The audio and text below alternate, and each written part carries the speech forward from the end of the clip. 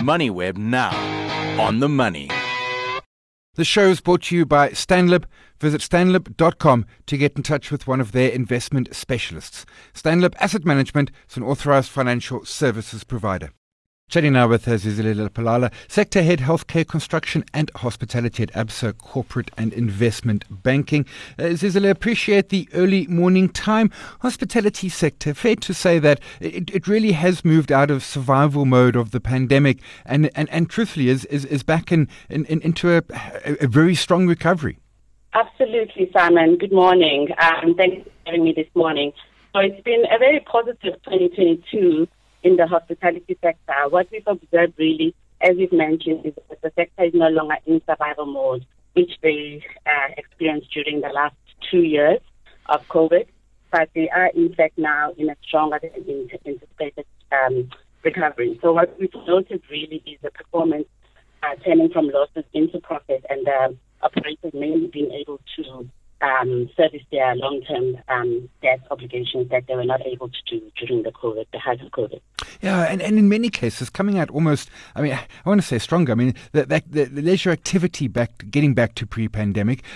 Example, Sun International paying its first dividend in 6 years. It hadn't paid a dividend stopped paying long before the pandemic, and coming out, I want to say, almost guns blazing as a better looking and stronger positioned business. Absolutely, Simon. So what the pandemic really offered the operators in the sector is an opportunity to really look at their cost structures and also focus on reducing their debts, thereby strengthening their balance sheets.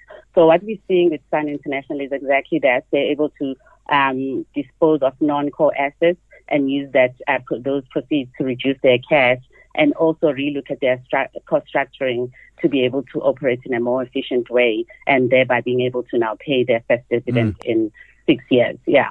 Hotels themselves, they're lagging a bit. There are a couple of hotel operators on the JSE. You make the point that they're at about 70% of pre-COVID levels, but should recover. I remember from the City Lodge update late last year, their November month was probably back at pre-pandemic.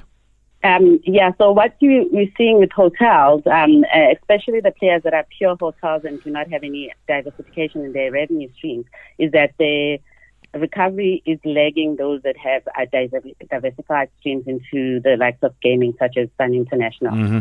So what we're expecting is the recovery to come either this year, 2023, or 2024. And that's because they are impacted by international travel inbound into South Africa. And we're expecting to see the full international travelers back into SA by 2024. And so, as you mentioned, City Lodge, they've also disposed of non-core, East African assets. And they are doing much stronger, I think, focusing on the leisure offering as well as food and beverage that they previously did not really, was not really their strength. And so what we're seeing is that, albeit it's lagging, it's strong. And I expect that they had a stronger December in terms of the hotel operators, given that this is the first December that was not overshadowed by COVID variants or restrictions on international travel. You're mentioning international, and we do get a quote of international. What about African Continental Free Trade Area? Is that something that could potentially give our tourism sector, our leisure sector, and I'm thinking, it might be business people coming into South Africa and staying in our hotels. Is that potentially going to benefit us as it rolls through?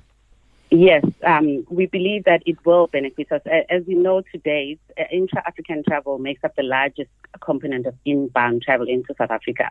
And this is mainly from the low-income countries such as Lesotho, Zimbabwe, and Mozambique. And of course, we can't compare in terms of what they bring into the country to the likes of US and Europe, which are secondary in terms of inbound. And so with the African Continental Free Trade Area, whose main mandate really is to eliminate trade barriers and boost intra-Africa trade. We're expecting to see higher foreign direct investment into the continent, according to the World Bank. And this will ultimately lead to increased economic activity in Africa and increase household income that potentially could be spent on the hospitality sector. And this is both from a leisure perspective, and I think you mentioned quite correctly, as well as from a business leisure as well. A quick last question. Digital nomads, which is something which predates the pandemic, but obviously is now, post the pandemic and the work from home gaining traction. Is that something that we are catering for as a country? And I'm thinking, frankly, it could be international and foreign, but also maybe even local travellers. You maybe want to go and spend a summer in the Cape a winter in Durban rather than a cold Joburg. Yes. And you said it does predate the pandemic, but the pandemic actually heightened this trend. So what we've seen with employers adopting the hybrid working model is that there's been a lot more of digital nomads, which has strongly supported the domestic tourism sector in South Africa, especially during the restrictions from that we had from international travelers. So what we're seeing is that trend, we believe, is going to continue, and the operators have adapted and ensured that they have dedicated workspaces on their properties to ensure that they take advantage of this trend. And other things that they have done is ensure that there's stronger connections such as Wi-Fi to ensure that the digital nomad is able to work away from the office without any disruptions. Yeah. Thanks very much. We'll leave it there. Zizilila Polala from Absa CIB. Appreciate the early morning time. The show is brought to you by Stanlib. Visit stanlib.com to get in touch with one of their investment specialists. Stanlib Asset Management is an authorized financial services provider.